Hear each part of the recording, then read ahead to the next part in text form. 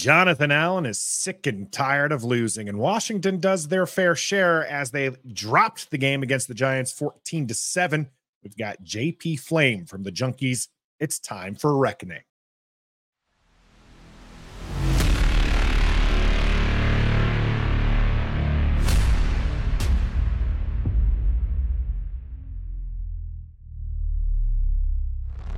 Greetings and salutations. Welcome to Ref the District's Day After Reckoning. I'm Nathan Perry. That's the Stoner. JP Flaim from the Junkies will be joining us here in a moment to talk about this game. But Stoner and I, we just wanted to open it up here for the two of us real quick before JP comes in to just kind of, what the was that?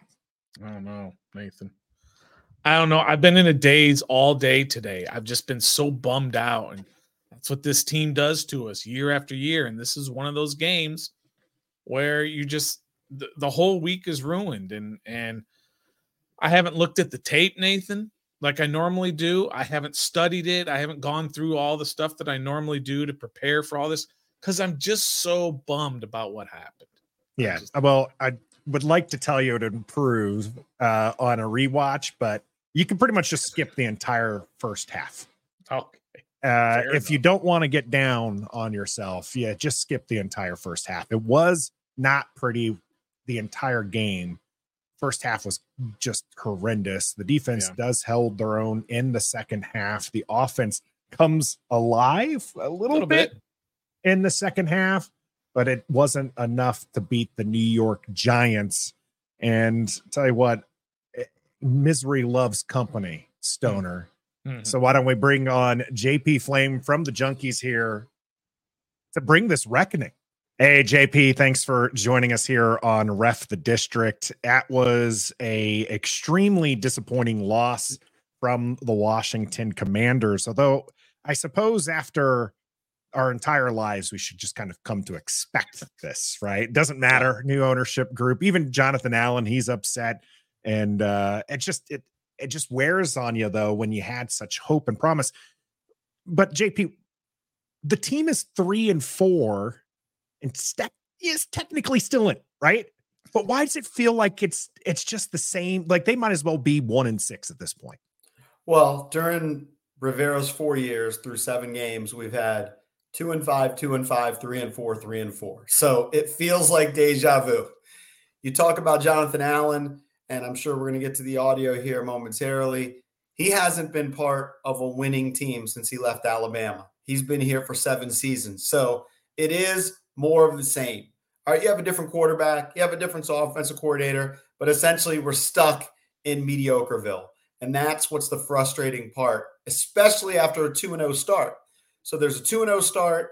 There's a new owner. There's buzz. There's optimism. And then reality strikes. And probably the most frustrating thing is, you know this as well as I do, there was this 3-game stretch that we were looking at 3 weeks ago saying, well, you've got the Bears who were awful, you've got the Falcons, and you've got the Giants who look terrible. These are all 3 winnable games.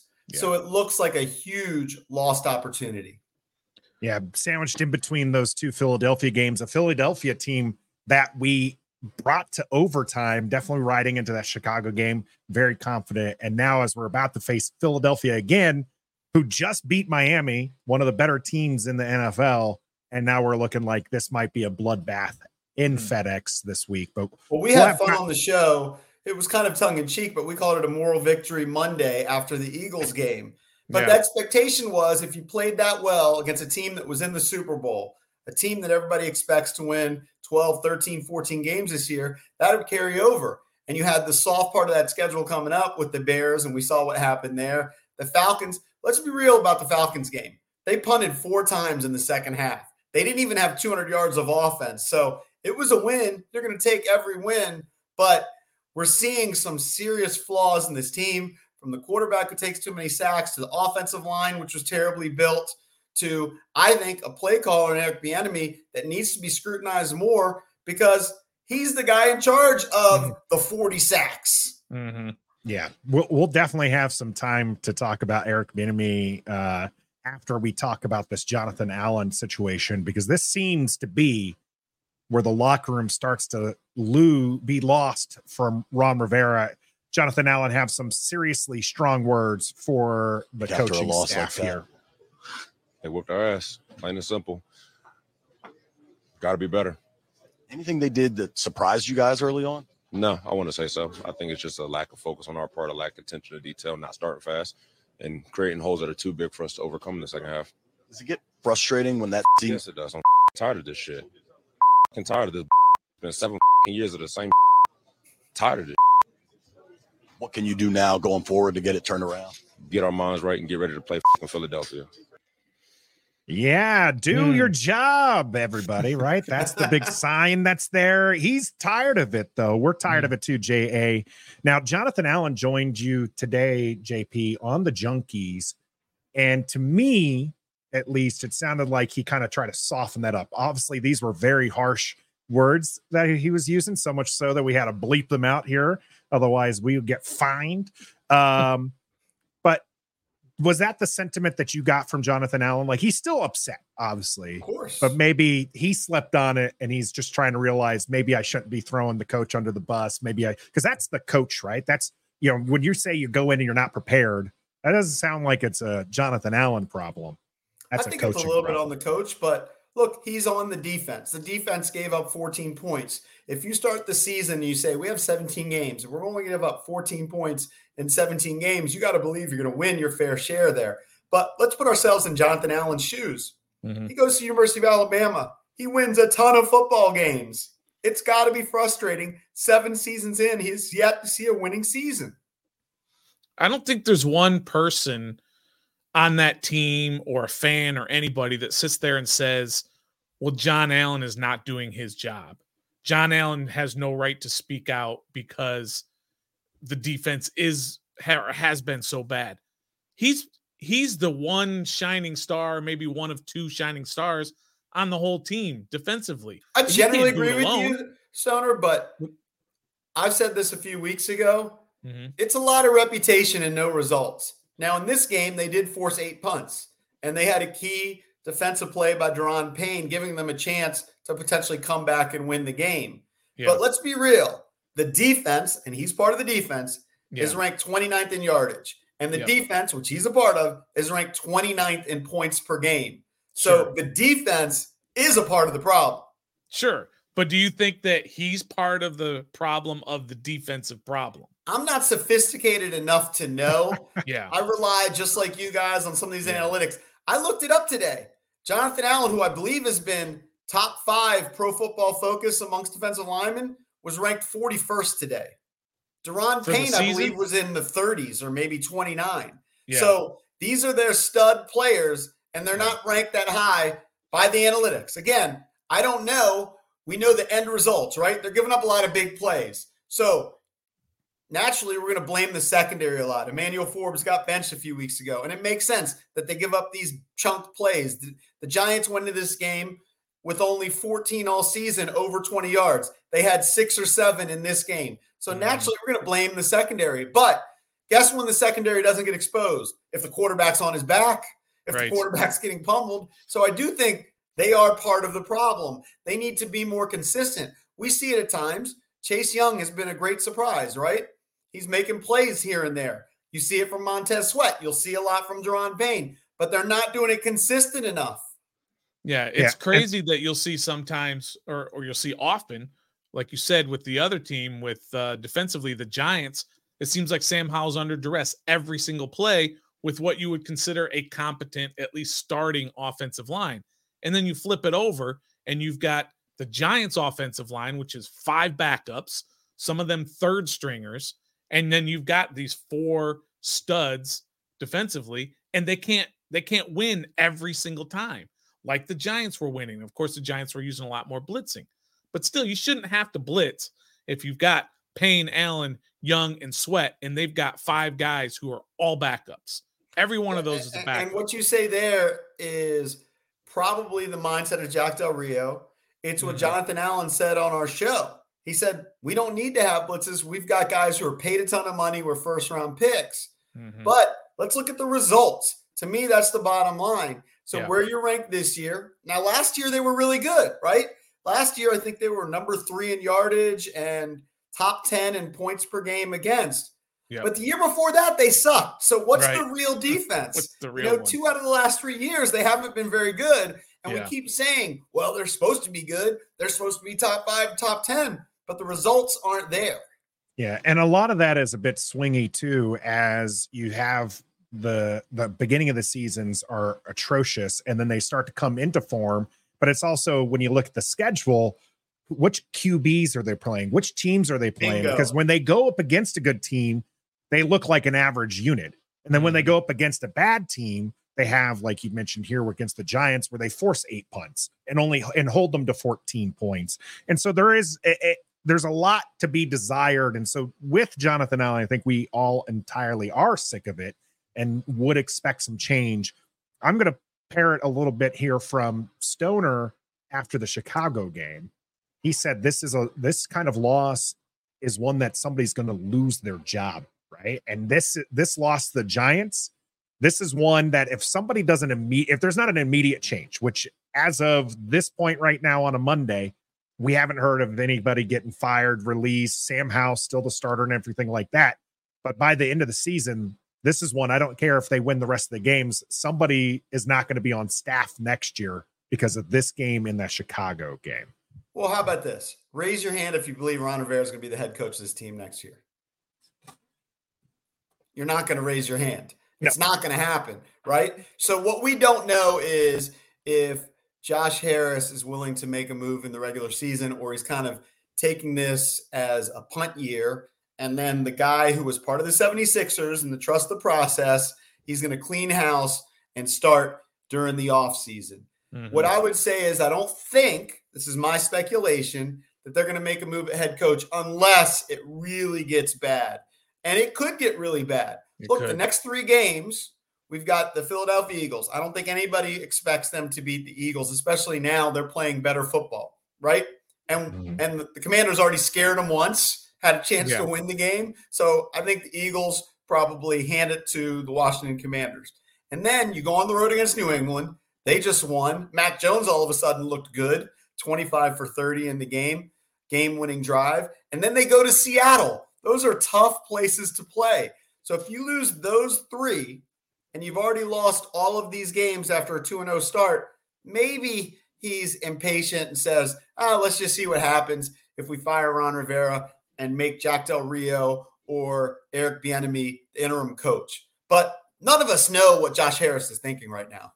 Yeah, and I think another domino will fall before that, right? There's always a scapegoat before the head coach leaves. And offensive line coach or something. Somebody's going to be asked to resign just to kind of, calm the crowd a little bit. But then, like you said, those losses will mount up, and then maybe Ron Rivera can actually. Let me ask you guys a question, because I was thinking about this today. Somebody tweeted us and said they would almost want to see Jacoby Brissett just to see what would happen in terms of sacks.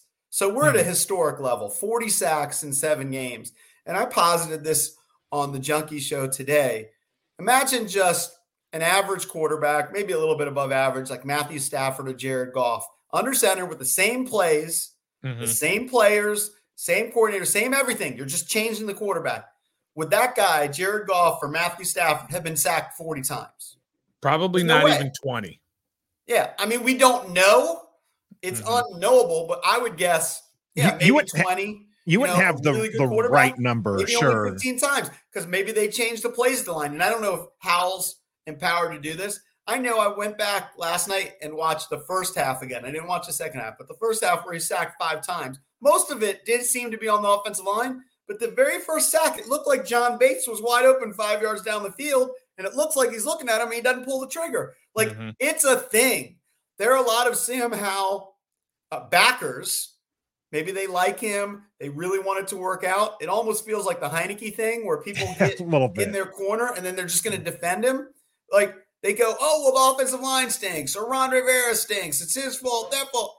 Well, this happened in college. It's now happening in the pros. It's a thing.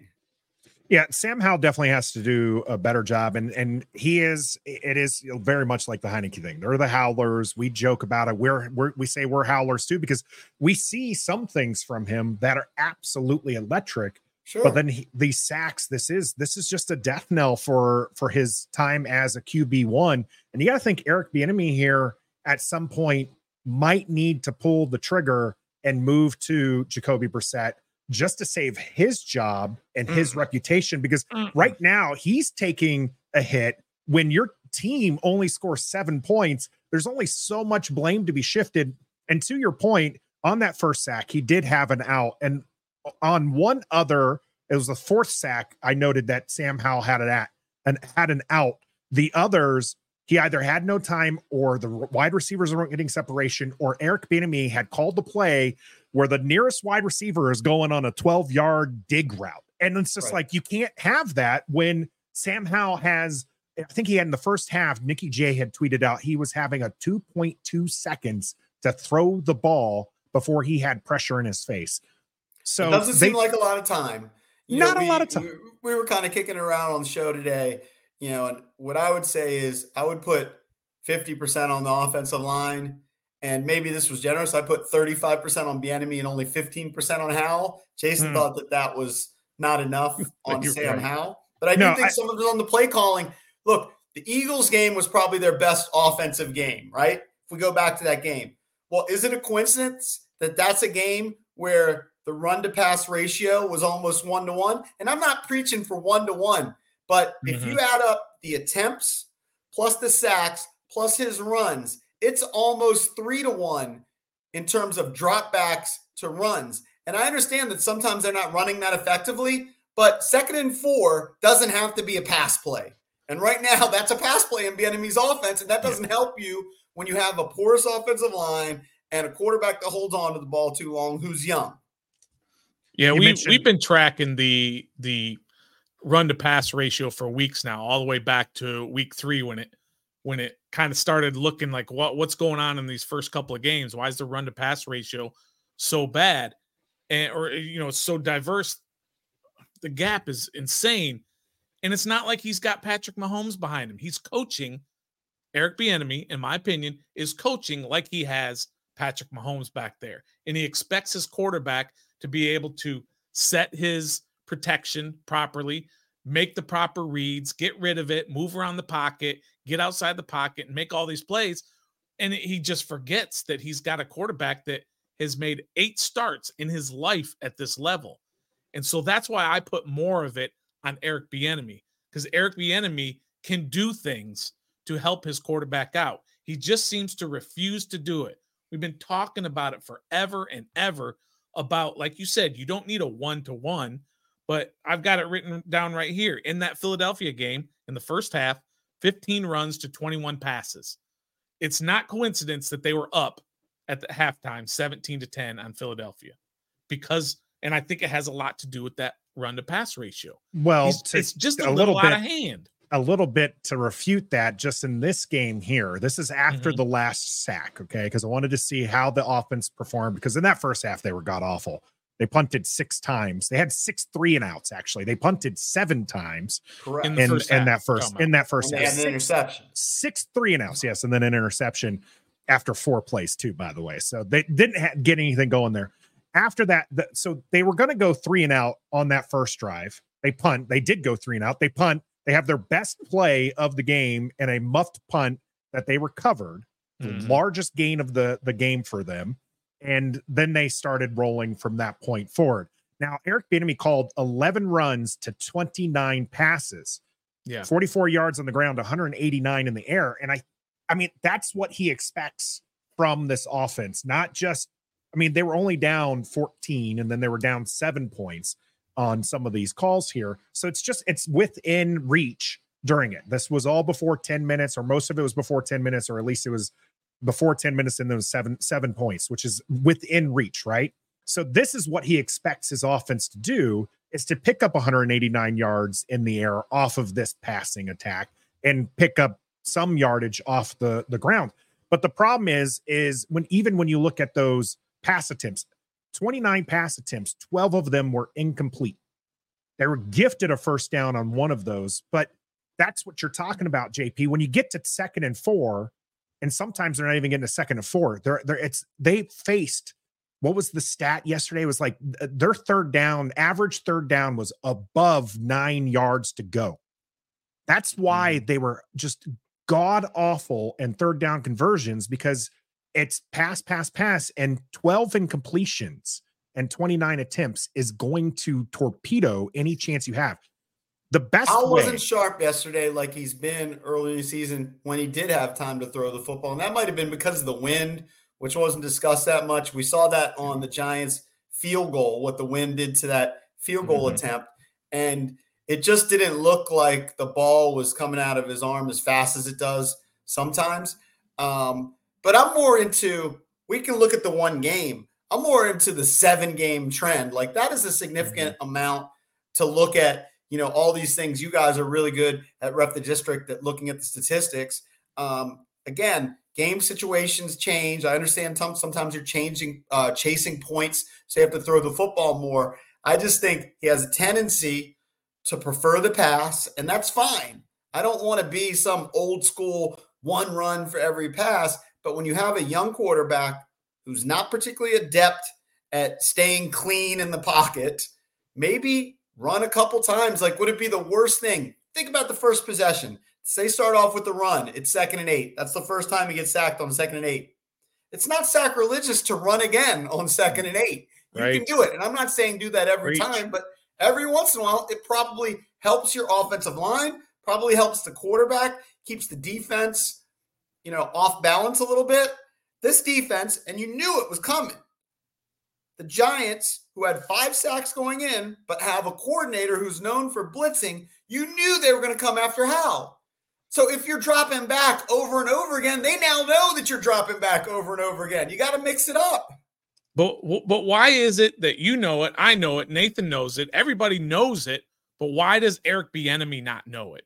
It's because it's common knowledge that you can't throw the ball 72% of the time, which is what they're doing for the year. 72% he may just be of stubborn. Plays are passing. And he may also have these expectations, maybe falsely, that his quarterback and his offensive line should perform better, right? So 7 games in, he's probably saying, hey, we called a play. There's John Bates. Hit John Bates, even if it's only 5 yards. Don't take a sack. So it's probably frustrating for him as a play caller coming from Kansas City, where some of these things were intuitive because he has the best quarterback in the game, to then work with the young guy and have an offensive line that's not executing like they want. Again, I'm not some super expert. I'm just a fan, just like you guys, right? So I rely on some of these people that look at the film, and some of these people have watched the game again and they say, well, yeah, they had enough blockers in. They just missed assignments or this or that. So Bieniemy's probably saying, we've got the blockers in. We got the receivers going to the right place, but something's falling apart. That said, 7 weeks in, you would think that he realizes, hey, my offensive line kind of stinks. My quarterback takes a lot of sacks. Maybe we should run more slants, more draw plays, more screens, whatever. Screens. How many screens did you notice, Nathan, how many screens they ran yesterday? I can't off the top of my head remember how many they. I don't know if they had any. We've talked about any after the Denver game. It was exciting because they implemented the screen game as an offensive weapon. It wasn't like what we saw yesterday, which was a 3rd and long. Okay, we're going to do the screen and just hope our guy gets there. Yeah, he never gets there. That was the enemy. That's what everybody was praising the enemy. Yeah, it was. It was the last 6 quarters. I mean, you correct me if I'm wrong. I think they've had 20 possessions and they've had 14 punts. Yeah. Oh, geez. It's been awful. Right. It's been awful. You actually had a great stat that you tweeted out. EB's offense, Eric Bieniemy's offense, ranked 22nd in yardage, 20th in points per game, averaging 20 points per game. And last year, Scott Turner finished 20th in yardage, 24th in points per game, averaging 18.9. Same ballpark. With the Spider-Man meme pointing. Yeah, I do think a lot of it is Eric Bieniemy. It's his way of doing things, and they're going to try to execute. But you're right. And when it comes to Sam Howell's responsibility, just to take those easy passes, if you look at the advanced analytics right now, Sam Howell is dogged a lot for, and rightfully so, for the sacks that he's taking. If you turn those sacks, you don't even have to turn all of them, just like half of them into an incompletion, he skyrockets up into the top half of the league in efficiency.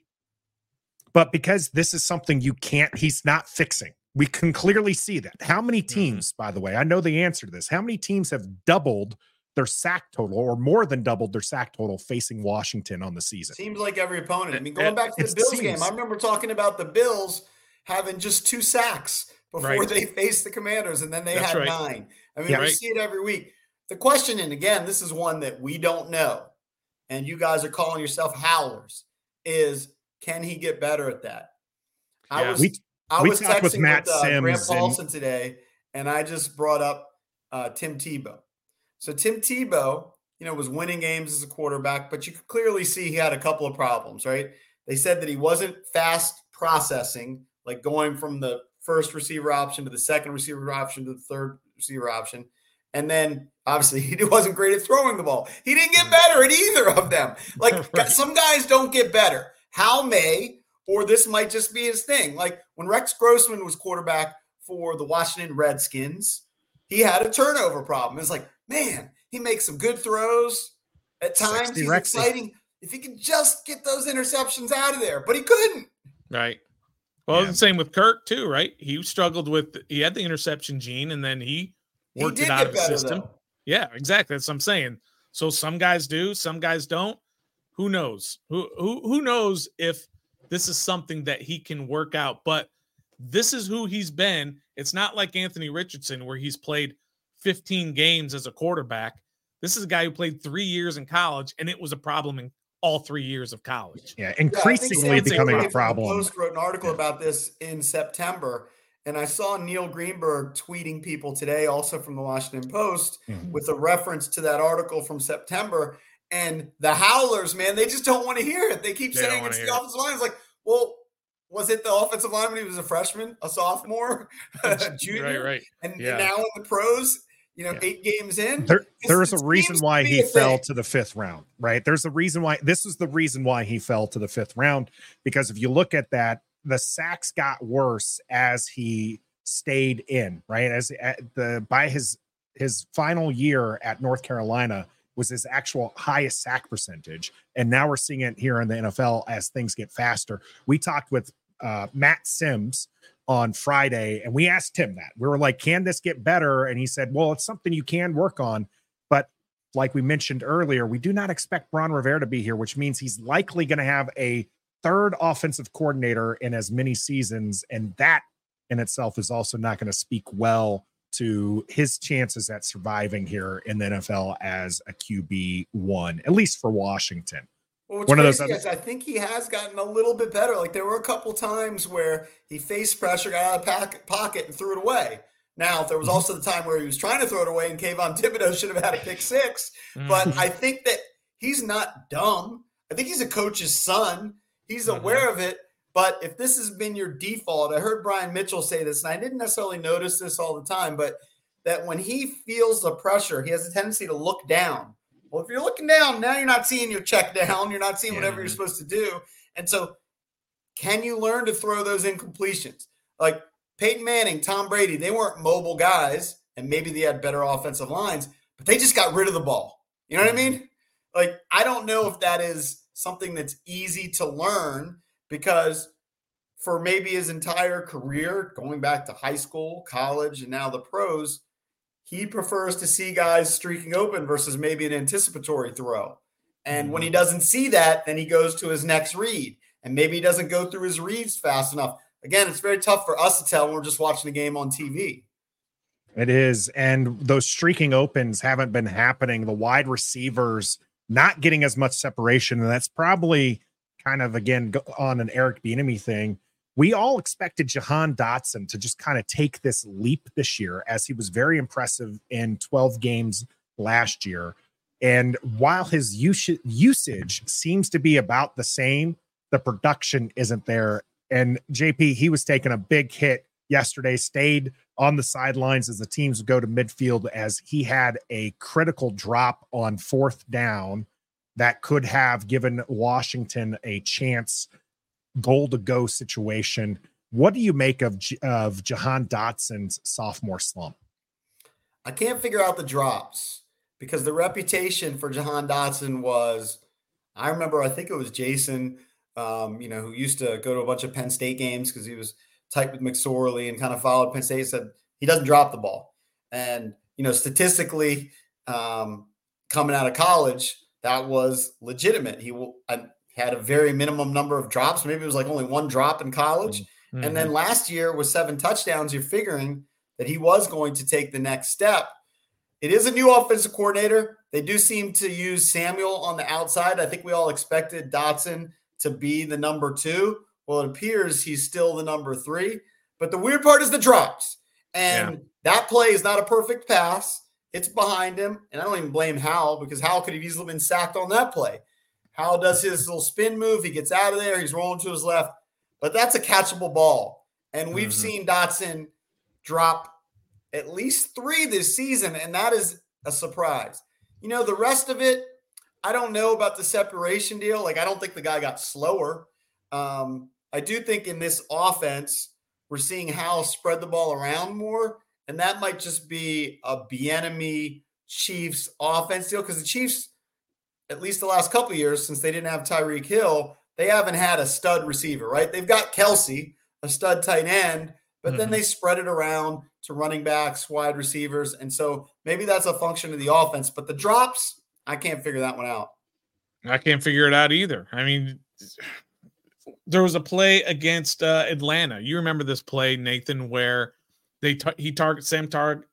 Sam Howell targeted Jahan Dotson on the sideline, but it was a late throw, and it led him all the way out of bounds. And Jahan Dotson just stuck up his left hand and just snagged it with one hand like it was nothing. With his fingers, not even his whole hand. He just stuck. And we see this all the time. We watched it. We've been to training camp. We've watched him for these last couple of years, and he catches everything. It's probably the drops are just. I thought you were going to point out in the Atlanta game, I think he had a drop, right? One of Howell's best throws. 0 catches. Been a big play. It probably would have been a 40-yard chunk play. Sure. And, it's a tough catch for like a regular Joe like us if we're catching the ball, one of those over your head basket catches that's not going right to your stomach, but he's got to catch that ball. Yeah. It's very interesting. Like you mentioned, Curtis Samuel is getting a lot more production in this, and they do seem to be targeting him a little bit more.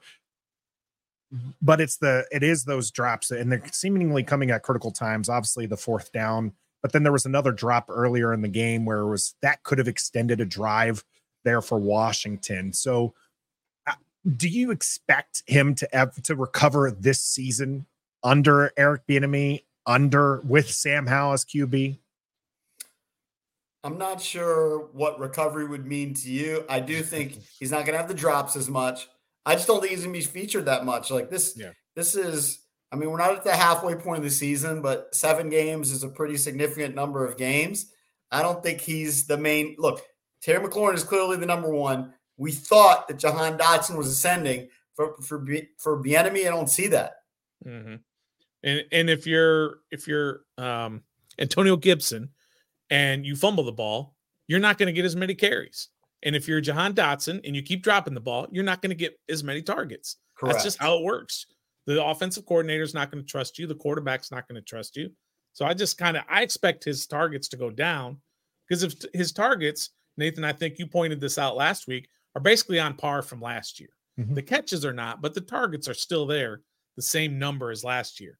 But I expect those to go down just because EB can't trust him. Sam Howell can't trust him. Yeah, Terry McLaurin, Curtis Samuel, and Logan Thomas right there are you probably 1, 2, 3 in the offense as far as reliable. And then if you ever get to a check down, you're probably looking for Gibson, or probably Logan Thomas was already your check down at that point.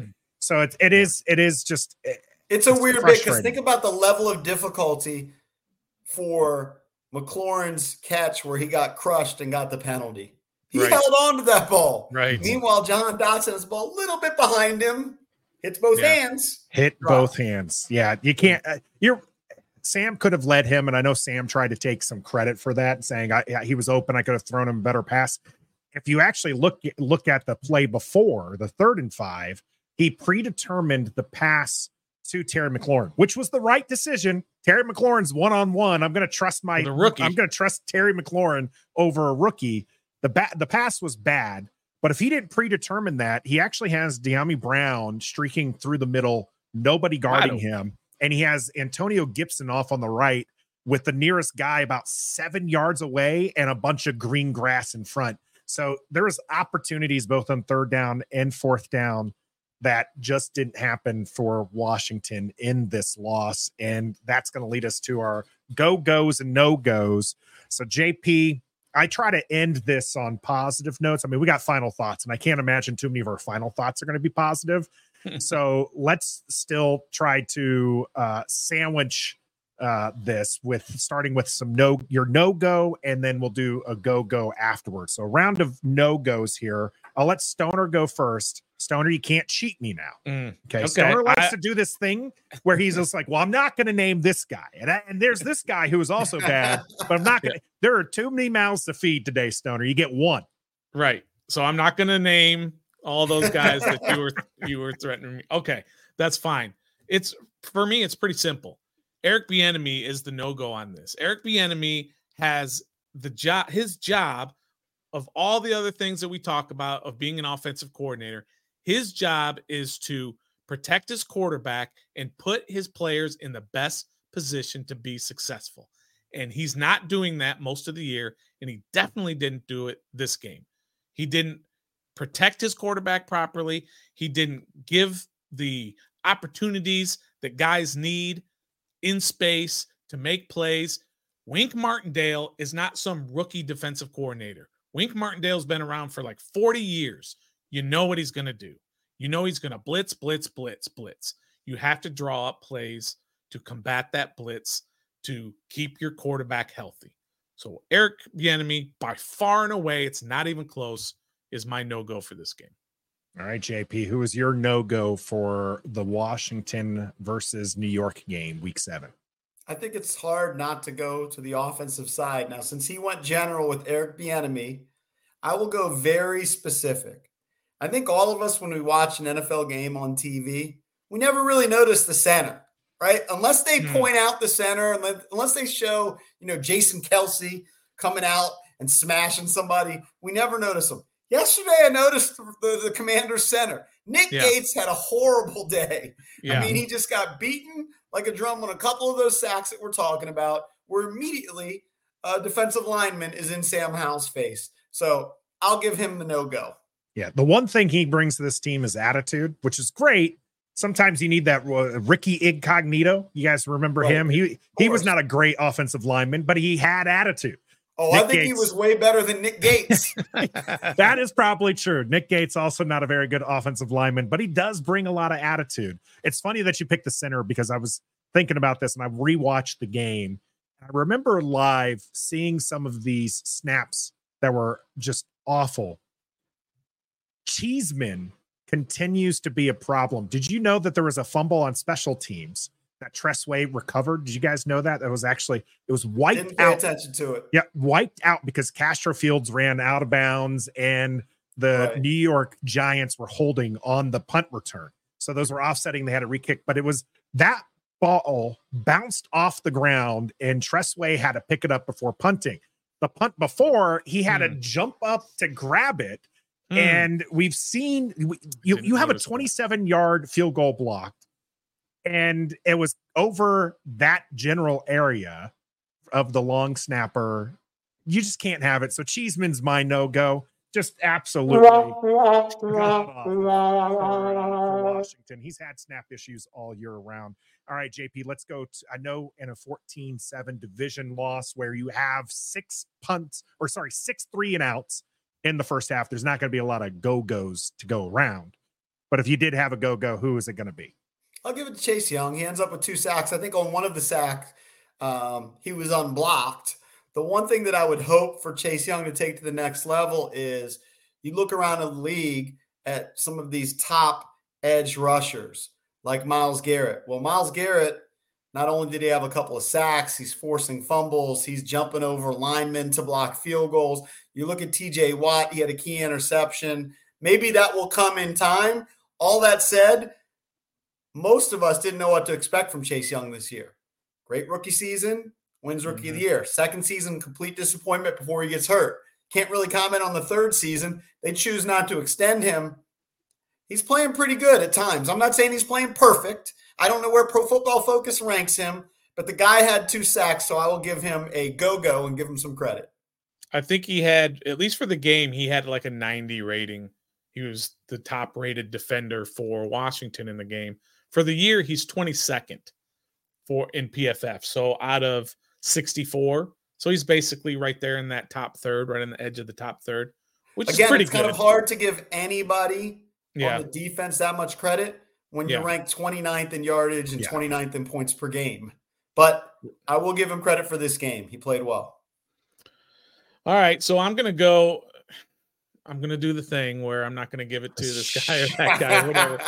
But sometimes we overlook some of the guys who just week in and week out, they play well. Sure. And Terry McLaurin, week in and week out, plays well. He makes massive catches. When he gets pummeled, he makes catches. He holds on to the ball. And I don't know how he didn't get concussed on that play either, because he hit his head hard on the ground and pops right up. And so I'm going to give it to Terry McLaurin. Offensively, they weren't great, but he did his job very well. So Terry McLaurin is my go-go for this game. I think that's a fair one. Sometimes you do need to praise. You guys both taken starters and stars for this team. I'm going to take somebody who I trashed. You got another Cheeseman play? Some obscure guy? Not obscure. Oh, he's obscure, I bet. If I know who you're taking. I on draft day, I absolutely eviscerated this player. Yeah, well, not draft day. It was day 3 guy. But Chris Rodriguez right now is looking like the best running back Washington has. We all know B-Rob, he runs tough, and he got a fine for bulldozing the guy. I'm a big Antonio Gibson guy because I think that he's very dynamic and you can use him all over the field. But Chris Rodriguez just continues to impress by just sticking his foot in the ground and just hitting the holes and getting those yardage. That when Eric Bieniemy does decide to run, that's who he's deciding to run. So he's going to be my go-go. I almost went with Quan Martin too, by the way. I don't know the answer here. I think I know the answer, but I haven't studied the box score so much that I've memorized it. Did he end up with like 21 yards? 31 yards. Rodriguez give you 31 yards off 31. Of 7 carries. Off of 7 carries, 4.4. I mean, bad. That's decent, right? Hey, I mean, you would run that guy more. We can say we're grasping for straws to find some logos. Oh, yeah. So Nathan, now all of a sudden you're saying 4 yards a carry is pretty good. Well, do you know the Commanders average 4 yards a carry for the entire season? Again, I'll give you that they had 4.4 yards after that last sack. And they only had, if I'm going to have to look back to see how many of these were successful, like how many of them were close to getting a first down, or at least on first down getting 50%, because they did have runs of 0, 2, 1, and 1. But I mean, the rest of these were 4 or 5, 4 yards, 6 yards, 8 yards, 9 yards. So I mean, they had opportunities. One of the 4-yarders was Sam Howell, designed run. For what it's worth. Exactly. He did pull that one down for himself, picked up 4 yards there. So this game, JP, was very frustrating. We started trying to get into it in the second half. I know you reached out to my man Stoner to ask us about if our reactions are real, and then talked about it on the show and whatnot. They're genuine. We get too far into this. It's going to be hard on Sunday with the Eagles coming to town. If you're doing this for another 10 years, though, okay, now you guys are fans of the team. I find it hard to believe that you're going to have the same fervor and enthusiasm. It'll hurt you, but I think it would be more muted, your reactions. That's all I'm saying. It's a broken record with this team. Now, I'll admit I'm not a fan, like true of the Commanders. I would like them to win for my job's sake, because I'd rather have the town, DC, Maryland, Virginia, into the team versus apathy, which often comes up when a team is, 6-10. Now you've got 17 games. If they finish 6-11, well, people are just going to feel like same old skins. But maybe it is 100% genuine. I just was postulating that maybe you're juicing it up a little bit. Very good editing. I think you guys do a great job. Well, we appreciate it. The Giants game leaving a bad taste in our mouth. Is there any hope Sunday against the Eagles? I mean, it's the NFL, right? Did you have the Bills losing this week? Nope. No. Anything can happen. Do I think it's likely? No. I think that they had their best game against the Eagles and had an opportunity to win the game if they go for 2 points or if they win it in overtime, right? It's a great position. Could they do it again? It's possible. These teams obviously know each other. And in some respects, I remember thinking before that game, kind of what we've discussed, Sam Howell sacks, offensive line. I figured that the Eagles' defensive line was going to murder Sam Howell. Yeah. Jalen Carter at that time was getting all this hype, and all the guys that I watched them last night against the Dolphins, and they look good, right? They got all these names on defense, and I figured that was going to be a huge factor. And for the most part, even though if you do look at the tally, Howell was sacked 5 times. 5 times, 32 yards. It didn't feel like it in the game. It didn't feel like the Eagles' defensive line dominated the Commanders' offensive line. And obviously they were right in it, and we've talked about the balance. They didn't necessarily run for 7 yards a carry, but that was a very winnable game. So, yes, there is some hope. However, I think they're on the brink possibly of something. Look, I thought the Commanders were going to go 7-10 going into the season. Right. I wasn't buying into a lot of this hype that, they're so much better than they were last year and they're 8-1. The schedule was going to be tougher, right? That seems to be one of the biggest factors in the NFL every season, the way the schedule sets up for you. But I hearken back to the end of the Shanahan era and the end of the Gruden era. Those were spectacular crashes, okay? Spectacularly bad. And I think they're on the brink of potentially having a spectacularly bad crash.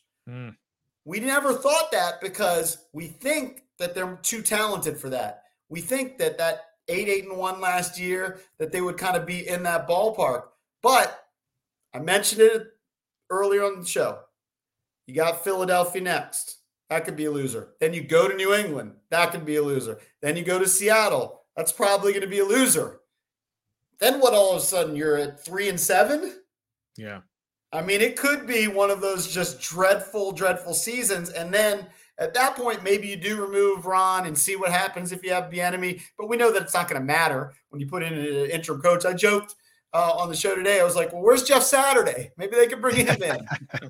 Yeah, why don't they bring in like a Ryan Kerrigan or who does London Fletcher? He's a guy that would come out of the booth or whatever and into to a head coaching role. Doc Walker, let's just go all the way back and use. I mean, if we're wanting old school football, might as well get with Doc on that one. So, JP, we appreciate you jumping on with us. Stoner, you got anything final? I've been saying for 3 weeks, at least 3 weeks, maybe 4 weeks, that it seems like Eric Bieniemy would learn his lesson from the previous game and see that he can't just drop back 3-1 over running the ball, but he doesn't seem to change. So I guess he's not going to change. So I would like to see something different in this game. I would like to see them handle things a little bit differently against Philadelphia, and we'll see if that happens. But I don't have high hopes. I think you're right, JP. I think he's just a stubborn guy that says, I'm doing things right. I'm designing good plays. I'm giving you your checkdowns. You know what? I'm telling you what you should do. And all you guys are not executing these plays. So I don't have a lot of high hopes now because of this, but it is only 3-4. By this time in 2 days, I'll be really excited for this game and getting pumped up and figuring out ways that Washington can win. But right now, the day after, not feeling good. Yeah, rewatching it, nothing really happy about that game yesterday from the Washington Commanders. I've got this feeling in my stomach that there's change on the horizon. Ron Rivera non-committal on saying that he would start Sam Howell the rest of the season. So that tells me we're probably 1 or 2 bad losses away from seeing Jacoby. Hold on. He said this? Someone was asking non-committal? him. Someone asked him if he would start it, and he gave a very Ron Rivera coach speak answer. Interesting. So we will definitely talk about that this week. You can join us live Wednesday at 7:30 Eastern. And of course, we got your daily Commanders update. We'll have Mike Gill give us our preview for the Eagles on Saturday as well. JP, again, thanks for joining us here on Ref the District. I'm Nathan. That's the Stoner here on the Believe Network. And until next time. Do something different. Be a fan. Here we go.